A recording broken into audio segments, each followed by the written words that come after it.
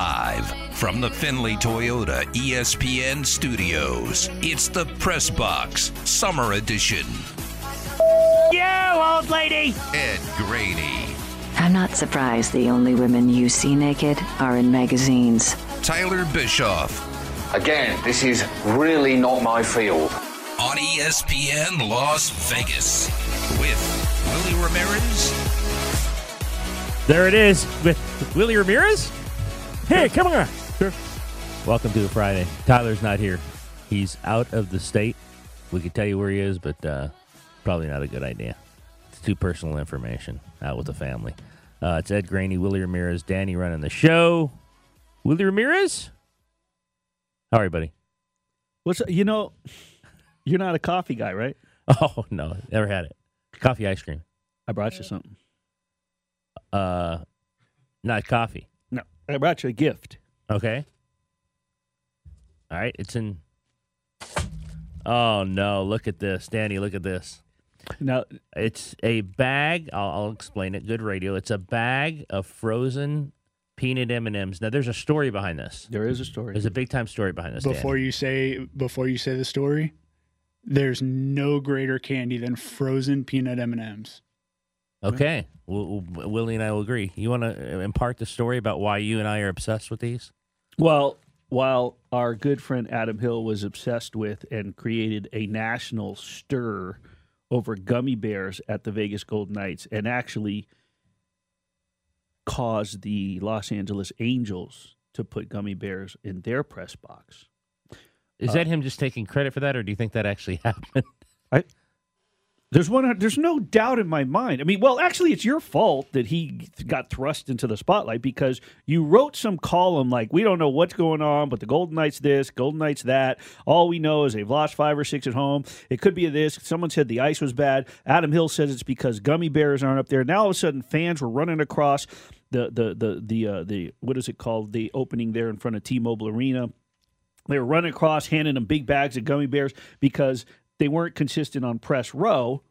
No, they were not. And then the director, they told the catering department, do not ever let the gummy bear bowl go empty again. So it became this fascination. It went stir crazy, and then all of a sudden, the Angels tweeted to the Golden Knights, "Is this how it's done?" Hoping to get a winning streak going. So it absolutely was Adam pointing it out, you writing about it, and then T-Mobile going nuts about it. And then everybody running across Toshiba Plaza to hand Adam bags of gummy bears. But for you and I, it was always the peanut M&Ms. And we were not happy when we showed up and they still hadn't put them out. Right, because at the first season, it was random. We never knew what candy was going to be there. Right. Now it's always peanut M&Ms, gummy bears, Skittles.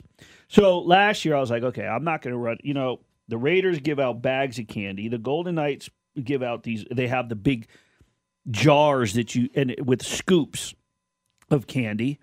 So I said, you know what? I am going to get coffee cups. Every time I walk up to this, I walk up, scoop some coffee cups, nibble a little bit, whatever's left, put it in the backpack, bring it home. I got to the point where I was bringing home a couple of cups. But the greatest thing is they were never touched by these hands. They scoop in the cup, right? Go home, open the Ziploc, pour it in.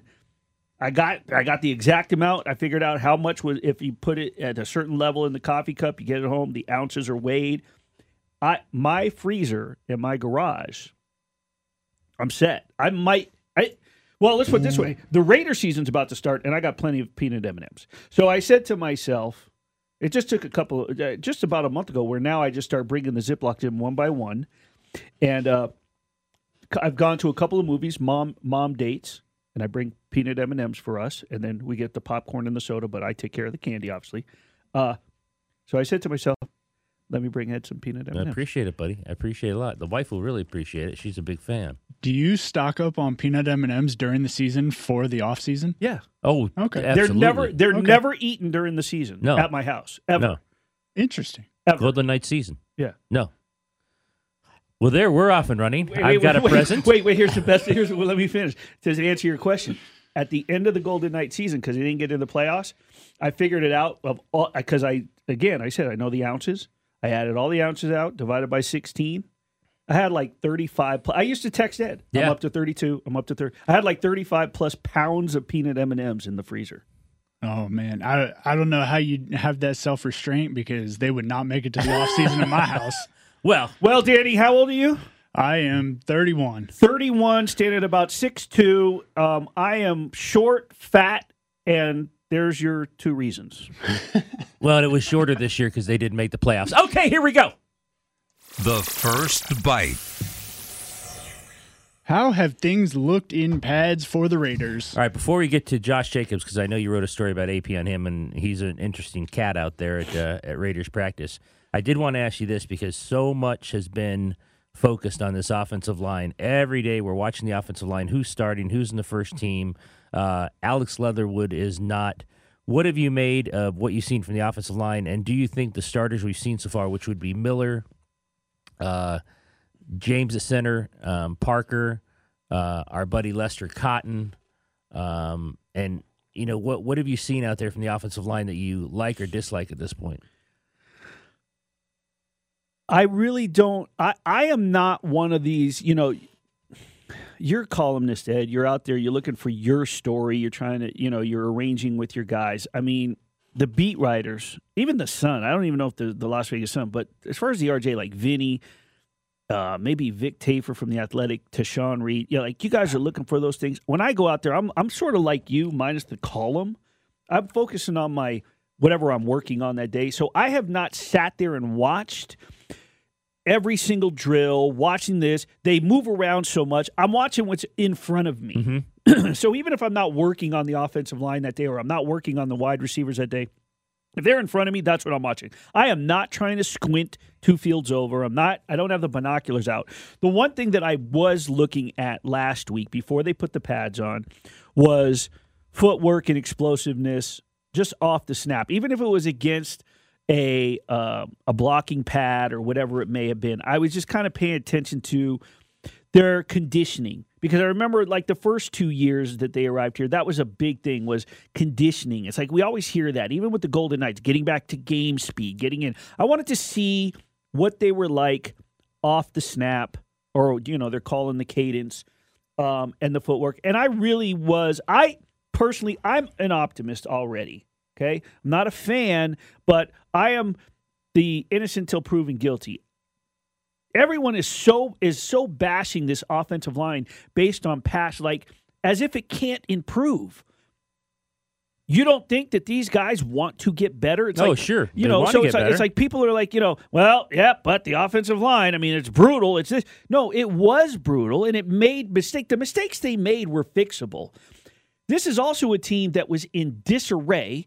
Not that off the field problems are going to affect in-game mistakes on an offensive line. Anyway, going off on a soapbox here, but the bottom line is their footwork and their explosiveness across the board. I think that the left side is probably, the left side's probably locked up at this point, or not locked up, but you would assume. Who's behind the 8 ball is the question. Is Leatherwood behind the 8 ball? Has Parham had the upper hand? Who is going to lock themselves in is the biggest question, and I think we're going to see those questions answered as we progress. I don't think that there's a clear-cut answer after 1 week of training camp and only a couple of days in pads. Do you think it's a failure if on the right side you have Lester Cotton and Brandon Parker and not Alex Leatherwood for Alex Leatherwood being a first-round pick last year and he can't make a starting position this year? Because right now, like I said, it's Miller, Simpson, James, Cotton, and Parker. No. Okay. I don't, because I saw that on Twitter the other day. It's like, how can he not, in the second year as a first-round pick, be either the right guard or more specifically the right tackle? I don't think it's a failure on him. It would just make it look like, in a sense, it's a failure on, Mayock Gruden assuming that he was a first-round pick. They made him the first-round pick. The pressure's on this kid to show up. If you reverse it, and, okay, he came off the bench his rookie season and started the second season, that's progression. So maybe he's back where he was supposed to be. Where he's supposed to be all along. Right. So it's not necessarily a failure on the kid. I mean, could take 3-4 years for him to progress and grow. New offense, new system. Get your body right, get your shape right, get your, whatever. I mean, we're about to talk about Josh Jacobs, and in my opinion, it's taken 4 years for him to have his best training camp. Yeah, he looks fresh. He looks strong. You wrote a story on Josh Jacobs. We're going to play some sound here and continue this on after the break, but Josh Jacobs does look really good. He was asked about it, Josh McDaniels, yesterday. Josh Jacobs coming back from an undisclosed injury, missed offseason workouts, missed OTAs, but man, as Willie stated in his story, this kid looks good, and maybe this is his best year, his fourth year, and without getting his fifth-year option picked up, maybe that's the precipice that has driven him to be as good as he's looked. Here's Josh McDaniels on Josh Jacobs. Yeah, once the reps, you can see him. He's taking a lot of reps in there and trying to work, as a lot of guys are, is work themselves into, ultimately playing condition. But Josh got himself ready to go. He rehabbed hard, in the off season and got ready to, participate at the beginning of camp, which he did a great job of that. And he was in condition when we reported, like the rest of our team was, and continue to grind away through the basics. And again, when you miss reps in the off season, part of this period for you is acclimating to what's your job and hearing the call in the huddle and being able to go out there and play fast, And so there's a handful of guys that are, along with the rookies that are kind of getting used to that at the same time that they're going through the conditioning process too. So Josh is, he's working real hard and pleased with what he's trying to do. All right, what did you make of some of those comments and what you wrote about Josh Jacobs and his start to camp? I think that McDaniels, you never know what we can take from any head coach in any sport. I think we've learned that. I mean, you've been doing this longer than I have, at SoCal and then here and then traveling up to cover the Raiders. In general, you never know what to take them. It's all face value. I think he's genuine what he's saying, but I also think that he's pleasantly surprised. Like, okay, this kid, he did what, because I think that they had their reservations, and that's why we saw them draft a running back, draft running backs, bring in guys that were familiar with the system, maybe to teach, maybe just in case. I've been high in saying that on Kenyon Drake, thinking that he could steal the spotlight with Zamir White possibly having a pivotal role. Tell you what, I'm not changing my tune because I'm never one to back off of a prediction. It's not my style. But Josh Jacobs has been really impressive. And what I've noticed is just that above all things is his attitude, his demeanor. He's not out there with an angry attitude. I'll tell you, and you know what? I will throw and I'm throwing him under the bus. I'm going to just kind of put this comparison out there. Is yesterday, as humid as it was, pads on for the second day. They were really using the box, right? Right. What's it called? I was correct. The ice box. The ice box. What did you I go call in and I was it's, calling 0 it the chill degrees? box. Yeah, the ice box. And he come in there, and then he comes out, he's smiling, and he's talking with Mark McMillan, right? Our good friend Mark McMillan, and a couple of Alabama alums, and Mark said something to him, and he goes, "Yep, big year," and he grabbed his helmet and raced back to his thing. You know who came off the field? Stoic. Just looked like business-like. Could be just having a game face. Just could be focused. Don't want to jump to conclusions. But just looked like he had an attitude. Jonathan Abram. Based off the press conference that we had with him, there's no surprise. No, not at all. So maybe it just means that he's coming in with a chip on his shoulder. But I like what I've seen. I like what I've heard. I like the demeanor with Josh Jacobs. It's exactly. If you want to read about it, I just retweeted my tweet with the story from on the top of my timeline if you want to read about it. But it's exactly what McDaniels needed to see from this kid in every manner. Mentally, physically, emotionally. Fantastic. Yeah. And I think that he's proven himself at this point. Knock on wood, this kid doesn't incur any injuries, no dings, whatever it was that was going on. He said it wasn't nothing. He said, I think in answering to Adam Hill, he said, I didn't really have anything crazy. I just wanted to get my body right. So who knows? Could have been some strains. Well, and I think you'll agree. I don't know. And OTAs with a new offense, maybe it would have been good that he'd been there. But like you said, he needed to get his body right. He'll pick up the offense. I don't think that's going to be an issue at all. Right. Well, and it could be anything. It could have been like a calf strain. It could have been a secondary muscle injured while he was working on something else. Who knows? Maybe he's working on his legs, his leg strength. Maybe he was working on his core. It could be anything. Could be working to focus on compound movements, squats, deadlifts, bench press to strengthen his core or something else to enhance. And then he strained a secondary, so he was just taking it easy, getting treatment, doing stuff, working with bands or dumbbells. It could be a number of things. Whatever it is, he's definitely worked it out because he looks fantastic. All right. Off and running. Peanut M&Ms are in the house. They're frozen. I put them. It's like I've got a broken jaw. Just continue putting them against my face, give them a little whiff. When we come back, we'll continue with football and the Raiders. Back after this. How we doing? Second day in pads? Yeah. You guys ready? You got pads for us? Huh? Oh, man, I don't know if you guys would be able to do that. It was hot yesterday. Back to the Press Box Summer Edition. Josh McDaniels, Raiders coach, making fun of us after one of your questions on the second day in pads. What do you think? Could I hang? Yeah. If you know how they have stations. Yeah. Okay, so if they just put a media station in pads. Yeah, like I'm not gonna go at linebacker against Josh Jacobs or Kenyon Drake or Darren Waller. Yeah. But I mean, if it was okay, media, you're gonna do what the Raiders do, but you're in your own station. I mean, I think we could try. I think the only person that's taking me out is, like, full-blown taking me out is Sam Gordon. Sam would be good. Sam's in good shape. Because Sean is, like, he's probably quick and athletic. I don't know if, like, he could just run right through me. Like, Sam could run through probably. Like Tashawn would probably, he could, like go, like, if he was a DB, like, he would take me out. But anybody else, I'm holding my own. I'm trying to think. There's a long line of people.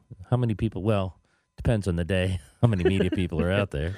Well, the other thing is we have to clarify now. Are we talking media or media? Yeah. Yeah. So if it's some of the media, I welcome them in the one-on-one drill, the Dead Man's Alley, whatever you want to call it. What did you call it when you were? What was it called? Wasn't it the Oklahoma drill? Yeah, I mean, we did Oklahoma's. There was no such thing as Oklahoma in 1977. Pop Warner. Well, no. Well, they do. No. They have multiple drills, but it's basically all the same. You just run between two bags and you just hit the guy across. Dead Man's Alley. We actually did it where I grew up back east. My school was surrounded by farms, and one of the farms had a bunch of corn stalks. So the first day we were able to do full pads. It's a way to make yourself aware of your surroundings. We had to run through the corn stalks and try not to get hit while hitting other people. When we were, was this Field of Dreams? It was wild. When we were kids, the game that we played, you can't. I don't think that it's politically correct to say the name of it. But you tackled one person, whoever had the ball, and if you got tackled, you threw it up in the air. Whoever caught it, then you ran around. We played it at recess, but it was and it rhymed with smear. Oh, yeah. We played that. We played that, yeah. I can't remember the vast difference, but then there was also one called Johnny Tackle, and I don't remember what that rule was. I don't know what Johnny Tackle is. I know the other one you're talking about. Yeah, the other one. We played that all the time. Continuing on here. One more thing about Josh Jacobs before we go to the break. Kenyon Drake, and I want to ask Willie about Kenyon Drake as well because I agree with him. He's looking great at camp too, despite coming back from the broken ankle. We didn't even think he would start camp, but he has, and he's also looked as fresh as possible. But here's Kenyon Drake talking about his teammate Josh Jacobs. Yeah, man. Josh is a guy that's been through a lot in his life. It's well documented, obviously, and he loves the game of football. So at the end of the day, he's going to challenge the energy of everything around him to continue to elevate his game personally, and I know that, he's somebody that, likes to have a lot of people around him that believe in him, and at the end of the day, we believe in him. All right. What do you think about Kenyon Drake so far, especially coming off the broken ankle? But he did start camp on time, which I thought was a good sign. Yeah, and he said that he's been through this before, so I'm not sure to the extent of his past injuries. But he's a veteran. This is a guy who's, I said it before, and I said it last year. I've just always been impressed by Kenyon since he got here.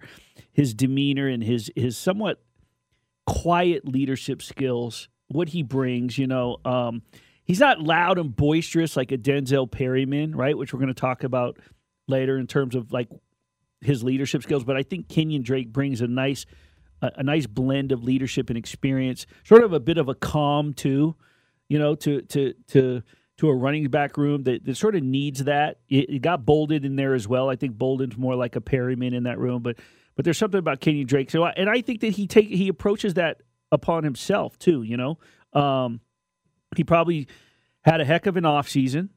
He's probably, the one thing that Jacob said is that, when at the end of last season, he got his mindset to where, okay, I need to get ready because I have no clue who the coaches are going to be, and whoever it may be, are they going to need me? Are they going to use me? What are they going to do? As it turned out, the one thing that they didn't do was pick up his fifth-year option, and it motivated him. I would suspect that Kenyon Drake took the same sort of attitude and like, hey, look who's coming in. I've been in the league. I've been in that division. So I know what kind of offense we're about to run. I'm excited. And he focused and got ready. And, I think he's a true professional, Kenyon Drake. And I think that's what you get out of him. I think that's what we're going to see. And I still think, and I'm standing by, that he's going to have a very pivotal role with this offense. If you watch what Josh McDaniels did in New England with the running back by committee, I think you're exactly right. I think Kenyon Drake's in for a huge year. 7th year in the league. In Miami, he was a rotational guy, played well. Then he goes to Arizona, starts 23 of 25 games. Now he's a rotational guy back here. But, if he can get over – he had the dislocated and broken ankle at Alabama, he told us yesterday, which was even worse than the broken ankle this time. I thought it was interesting yesterday. He said he was running a zone read left, and it was the exact play in which he broke the ankle. And he said for a second, it went through his mind that was the play, but he got through it. Another accountability guy – fumbled yesterday, took a lap, 50 push-ups, dropped the ball, 10 push-ups. They continue to do this accountability. I saw Derek Carr running a lap yesterday, and I don't know if it's from the players, I don't know if it's from the coaches, but they're taking that stuff very seriously. It's not just lip service when it comes to this accountability and the laps being run. And people might out there be saying, well, they're football players or pro football players, they should be running laps. Look, one of the problems with the Raiders last year is they, were among the leaders in penalties. And like you said about the offensive line, they've got to stop that. And if they do stop that, they still went to the playoffs. It's like Kenyon Drake said yesterday. Of all the mistakes they made last year, they still went to the playoffs, which if you cut those mistakes out and you have this kind of offense and the offensive line holds up, you might be in for a special season. And what are we seeing? Self-inflicted penalties this training camp. You make a mistake, you're doing push-ups, you're doing a lap. Yeah. That has nothing to do with the coaching staff. That's player mandated. I mean, he told us a story. Who was it he told it? Was it Lester Cotton? Lester Cotton makes him jumps. He jumps. He thought that it was his fault, and it wasn't his fault. McDaniels told us that. He said that was the best thing. Nobody followed up with that yesterday. Did you notice that? McDaniels tells us a story about how Lester Cotton makes a mistake, or he jumps the gun and he just takes off and runs a lap, or he ran a lap. Comes up, he goes, he's huffy. He goes, tired, boss. Yeah, and I was waiting for McDaniels to say, I wanted to ask him, like, did you ever tell him that he didn't make the mistake? Because McDaniels said it wasn't even his fault and he took off. I wanted to go, well, did you tell him that it wasn't his mistake? But that's the accountability that these guys are taking upon themselves. So they want to perfect it now, punishing themselves. And what better way to punish yourself than with conditioning, push-ups, and a lap? Did you like how McDaniels got a little testy in the beginning of practice? I loved it. I think it's fantastic. Malcolm Kuntz trying to get near Derek Carr and just a simple run out. Yeah, and it doesn't matter the situation. That's football. That's the football I know. The only thing that was missing was grabbing him by the face mask and dragging him out of the way. That's football. Sorry to tell you. I am not the parent or the coaching mindset. I mean, you coached young ladies when you were a softball coach, but I mean, I coached my son in Little League, in football. One of my favorite pictures that I have of Jordan, I'm nose to face mask out at the NYFL fields. But, I mean, when he was in Taekwondo, there was you talk about punishments. Punishments was at home sitting up against the wall doing push-ups. So I loved it. When he went off and started cussing and swearing, I mean, hey, PSL season ticket holders, you're going to bring your kids out there and get on the list to go sit there. Be prepared because this is football. That's what it's about. And they're getting paid millions of dollars to win. So I loved it. Yeah, McDaniel's a little testy. I think everyone out there had a good laugh, but thought it was the right thing to do as Malcolm Kuntz getting him a little too close to Derek Carr. I am mandating, and I want you to take the lead as the senior guy in town. Like you're a senior columnist. In the press box, anybody acts up or starts cheering, does anything, you are to walk around and say, blank, damn it! Get out of the stop it! That'll be your job. All right. Well, All right, Coach. Well, knowing some of the media in town, I'll be doing that instead of writing. We'll be back after this. All of the sun, none of the fun on the Press Box Summer Edition. Joining us now from Pro Football Focus is Ben Brown. How are you, Ben? Hey guys, how are you doing? Good, I'm doing, good. pretty well. Loving the training camp rumors we're getting coming out here now. So Yeah, good exactly. time to be a football fan. What were the odds that Kyler Murray played more Call of Duty than actually watched film if you had to put a book on it? Oh boy, I mean, I'm kind of a Kyler Murray guy. I'll say it. I do think that we see him take a pretty significant step forward. My issue with Arizona, I would say, is more the general manager Steve Keim and Cliff Kingsbury, and I think those are the concerning spots for me more so than the quarterback position. So I'm gonna lay a decent minus price on the fact that Kyler was probably watching just a little bit more film than Call of Duty, I would say. So. Ben, so I got to ask you, before we get into some win totals, we are less than a week now away from the Hall of Fame game, and I'm noticing a little bit of action. I think that there's enthusiasm by the bettors. There's excitement on the Raiders. I've seen it gone from 1 to 1.5. It's 2 at a majority that I'm looking at on my line service here. And I don't think that they're going to shy away. I think this is a Hall of Fame game. A lot of these veterans have never been in it. Your thoughts on the Raiders -2 against the Jaguars? Yeah, I mean, it's obviously, a tricky endeavor handicapping preseason games, especially the very first preseason game. I would typically lean probably toward the under more than anything else. That's moved down a little bit as well. Like that's probably 32.5, probably the lowest total that we see for this preseason opening. But I get the Raiders hype. I do think that, when we're handicapping some of these games, obviously your expectation is how long are these starters going to play? And I think with new coaches in place for both of these teams, we could see the starters maybe play just a little bit longer than they would typically in most of these other first preseason games. So I think we see some run. I do think the Jaguars, being a little bit of a younger team, we might see some of their starters extend on a little further than the Raiders, so maybe that gives them a slight advantage. But I have no real feel on the spread, but I do think the game, if you're going to bet it, the under is probably the only spot you can really go. Another total that I'm thinking of in week 1 of the preseason, it looks like it's the biggest total on the card is Indianapolis Buffalo, and I don't know if it's the mindset of maybe the odds makers trying to play a trick on the bettors to get them thinking Matt Ryan, Josh Allen.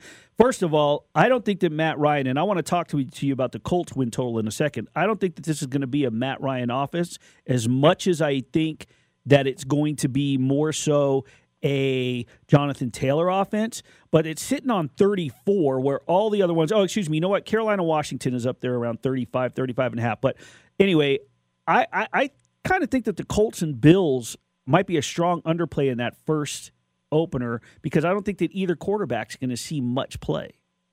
Yeah, I think obviously the big issue or the big concern with the Bills is getting out of the preseason healthy, right? Obviously, Super Bowl favorites right now based on the betting market, so I don't think we're going to see Josh Allen for any sort of extended period of time.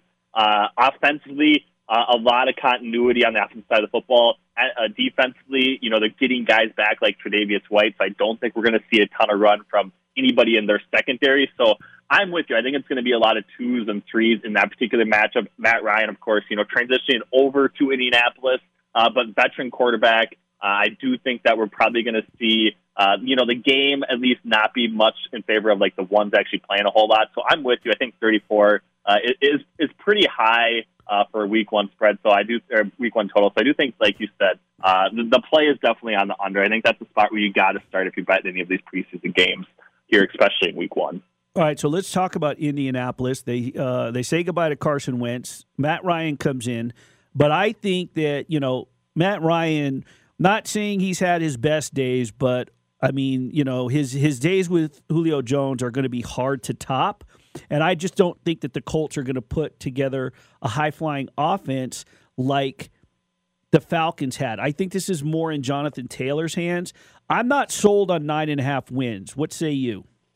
Yeah, definitely. I mean, it's juiced heavily, toward the over right now. I'm looking at, FanDuel -160 to the over. That seems like a lot of juice to play on. And like you said, a team that I would say got pretty maybe one of the luckiest seasons defensively from a turnover perspective that we've seen in quite some time. I think they had the highest EP expected points generated from turnovers on defensive plays. So high variance defense that I just think is going to probably come back toward a little bit more of the middle of the pack type thing. I do think, Darius Leonard obviously is a superstar on the defense side of the football, but I do think outside of that, they're a team that was definitely greater than their parts defensively, and I do think that we're going to see that step back a little bit. So they are going to need the offensive side of the football, and I am still, really concerned with the number 2 wide receiver position. I know Alec Pierce is getting some love here, especially early on in training camp, but I do think, rolling into the season with Michael Pittman as kind of the only proven guy at the wide receiver position, especially with how Matt Ryan has operated offensively throughout the course of his career in Atlanta, right? Heavy, wide receiver targets, not so much to the tight ends and running backs. That's kind of where Frank Reich's offenses lived, especially last year with Carson Wentz, Nyheim Hines, getting a lot of targets. They had, the trio of tight ends as well. And I just don't think that that's going to be the avenue that Matt Ryan necessarily succeeds in. So I do think that they really need Alec Pierce to make a significant step early on in order for them to actually be, come close to this win total. The one really good spot for them is I do think the AFC South in general is going to be pretty bad this year, and I'm even lower on the Titans than I am on the Colts. So maybe that's probably the only reason why they might get close to going over this win total. I'm looking at some of these props for the quarterbacks, and I say this because every year we hear this about the Chargers. This is the year. Watch them in the AFC West. They're kind of the sexy pick, and Herbert is leading a lot of these props in terms of passing yard totals, touchdowns totals. Are you as a big a believer in Justin Herbert as everyone else seems to be? I would say, I think the sky's the limit for him. I think, obviously what he's done in his first 2 seasons has been really impressive. So I don't know if he's necessarily going to lead the NFL in passing yards, passing touchdowns, and those sorts of things. But I do think what they've created, I do believe firmly in Brandon Staley. I do think he's trying to make the right decisions, especially, the ones that have been much maligned from the 4th down decision-making process. But I think they have a lot of the pieces in place to contend here. And I do think if the Chiefs slip up at all, they are definitely going to be that team that takes them down and is the team to beat in the AFC West. So maybe I'm not Super Bowl hopeful type Los Angeles Chargers, but I do think this is the spot and the year where they actually get over that hump and definitely make some noise in that AFC conference. Is there a division? And I know you said you don't think that the AFC South, it sounds like you're down on the other 3 teams, but is there one division where it's not a runaway favorite, so you're not having to lay a big juice, but you are locked in on a team where where bettors won't have to lay a lot, right, to get a value play, and you think this is a great spot? Yeah, there's a lot of. I would say a lot of the market has dried up. I would say things obviously move pretty dramatically. So we are seeing some heavy favorites like the Colts to get in the AFC South. I think they were plus 110, plus 115. They're up to minus 125 now. So that's a tough price to play. The Eagles again are probably one of the, if not the most popular team to bet on this offseason. So I'm going back. I think I'm going to look at the AFC North here. I do think the Cincinnati Bengals. The narrative surrounding them, I think, has definitely been overstated, that there's this mentality of this Super Bowl curse, those sorts of things that people are taking into account to knock them down. And I think that when looking at the roster, looking at what they did last year, yes, they were lucky in numerous situations to get as far as they did to get to the Super Bowl, to actually play and have a chance at winning the Lombardi Trophy. But they have the core in place to get back to that spot. And the one thing that they did this offseason was improve the one weak spot, which was their offensive line. So I think them at plus 190, people are essentially assuming that the Ravens are going to be back fully healthy and capable of running away with that AFC North. And I just think the Bengals are probably the better team. So at plus 190 for them to win the division, I do think that is probably the best bet that you can make right now from my perspective in the futures market. I've always been of the belief that if you can find a value for your conference to win the conference or the Super Bowl, it doesn't matter if you actually believe that, like however long of a shot they are, the key is if you think they can get into the playoffs, because the bigger the number you get, the better off you are once they get there to sort of hedge off of that if you have a big enough investment. I remember when Pittsburgh and Arizona went to the Super Bowl, those were I did 2 long shots in the AFC and the NFC on a web TV show I was hosting, and I had them in August saying, it was, I believe I had the Steelers and the Chargers and like the Cardinals and some other team, and they ended up making the Super Bowl. So you're sitting on tickets with plus money. Are there any teams in both conferences to win the conference? Like, I'm hearing a lot of hype about the Giants, that they really could step up and sneak into the playoffs. It's not a big number, but in the AFC, I think the Raiders have a legitimate shot if they stay healthy. They're at I'm seeing plus 2,000. I see the Giants at plus 6,000. Big values to win each conference that you can sort of lean back on some hedges if they get in the playoffs. Yeah, definitely. And I remember that Cardinals Steelers year. That was the year that Larry Fitzgerald basically went absolutely crazy in the playoffs for quite some time. That was actually a really fun year, and I do agree with you. That's kind of got to be your strategy right now, especially if you're not betting, really heavy amounts week in and week out, is to take some shots on some of these futures bets. And there's obviously this idea of the time value of money and actually needing a decent sized payout in order to justify putting money, tie up money for this 6-7 month long period. So I'm looking at a team. I do think the NFC is definitely the correct spot to target. And I'm looking at a team, I know we talked about them maybe just a little bit, but the Cardinals, I think, the DeAndre Hopkins news out 6 games has kind of dinged them enough in the futures market to the point where they can definitely pay off their price. They're at plus 2,000 right now. I'm not a firm believer in San Francisco. I do think they could easily take a step back with Trey Lance at quarterback. That's not being priced into the market right now. So I do think the Cardinals could easily sneak in and maybe even win the NFC West division. If they do that, they're a team that I think has the talent in place, especially if Marquise Hollywood Brown, kind of emerges as that number 2 wide receiver in that particular offense. They could be one of the better offenses in the NFL, and I do think that buying into them to win the NFC conference does make a lot of sense. And going back to the Walls, 10 or so years later does make sense from my perspective. In the AFC, it's a little bit tougher. A lot of the teams that I think, sit in that range, I'm not too comfortable buying into. I do think the Jets are going to be probably the team that I would say could make the Cincinnati Bengals type leap if we do actually see one this year. So obviously Zach Wilson would need to take a pretty significant step in year 2 in order to actually do that. But they have playmakers, young playmakers on the outside. I am a firm believer in Robert Saleh actually being one of the better, if not one of the best defensive coaches in the NFL. So I do expect defensively them to improve quite a bit. So at plus 7,500, I know they're not likely to make the playoffs by any stretch of the imagination, but I do think the Jets would probably be my spot to pick in the AFC if you're looking for a little bit of a longer shot option. Got me muted there, Ben. I'm sorry.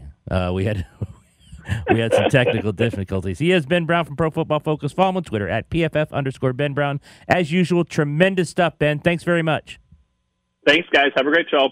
Thank you.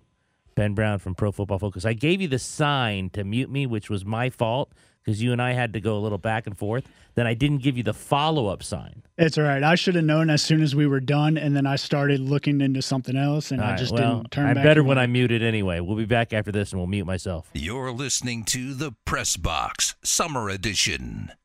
All right, back on a Friday. It's Ed, Willie Ramirez, and Danny running the show. Q's going to join us at 8:30. That's going to be nice. We'll talk about the Raiders. Q, a bunch of other guests. Willie, 9 o'clock. You've had a special guest. I do. My girl, Cindy Brunson, former ESPN anchor. She's down in Arizona. She's been down there for a while when her husband became the Diamondbacks play-by-play guy. But Cindy's down there doing. We worked together this past winter with Athletes Unlimited. She was the play-by-play along with Cheryl Swoops. They actually made history, becoming the first women of color to provide broadcast for professional sports. It was very cool, and I was the recap writer. But we have been close. And now she's full-time doing Mercury play-by-play. Good for her. And my 2 favorite women play-by-play basketball is Krista Blunk, who I've known for many years from the Mountain West, and Cindy Brunson. And Krista is the Aces play-by-play person, and Cindy is the play-by-play with the Mercury. And I'm looking forward to having her on to talk about last night's game, to talk about Liz Cambage, and to talk about the Las Vegas Aces. All right. So she's just such a nice woman. Really, really just a genuine person. We'll have Cassie Soto on at 9:30. You want to hear that? An ungenuine person. Yes, exactly. Bringing weird bread products to the Raiders facility yesterday, and you're going to want to hear about the $1 billion a bunch of us are going to win from the lotto. What do you got, Danny?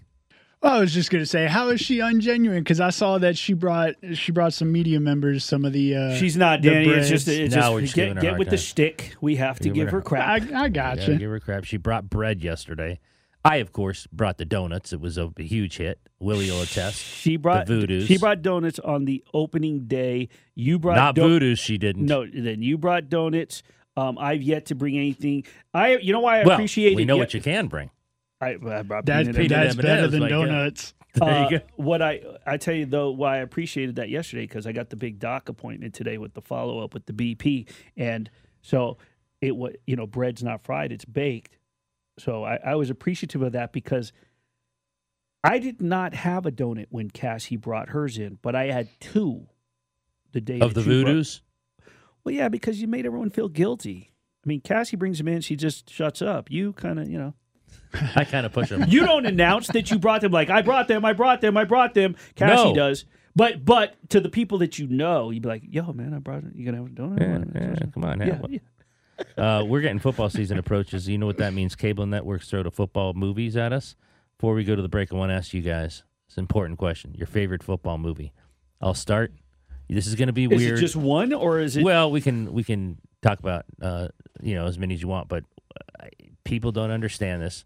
But mine goes to We Are Marshall. Okay. What's the reasoning behind it? No reason. I just like it. I thought it was good. McConaughey was very good. He was. The guy from Lost, what's his name? Matthew what? I Fox. never watched Matthew Lost. Fox. Matthew Fox was really good. And and by the way, he's not from Lost. He was originally from Party of Five. Party of Five. I remember that. With Lacey Chabert and Nev Campbell. Great show. All right, so We Are Marshall, Willie Ramirez? No.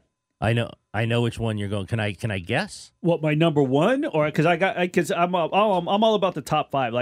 So basically, what we're talking about here is because I've been sending this to everybody's rundown for the past 2 weeks. Is as the football season approaches, you get geared up and you want to watch football. So what are your top five? But go ahead. What's my favorite? Brian Song. Absolutely, hands down.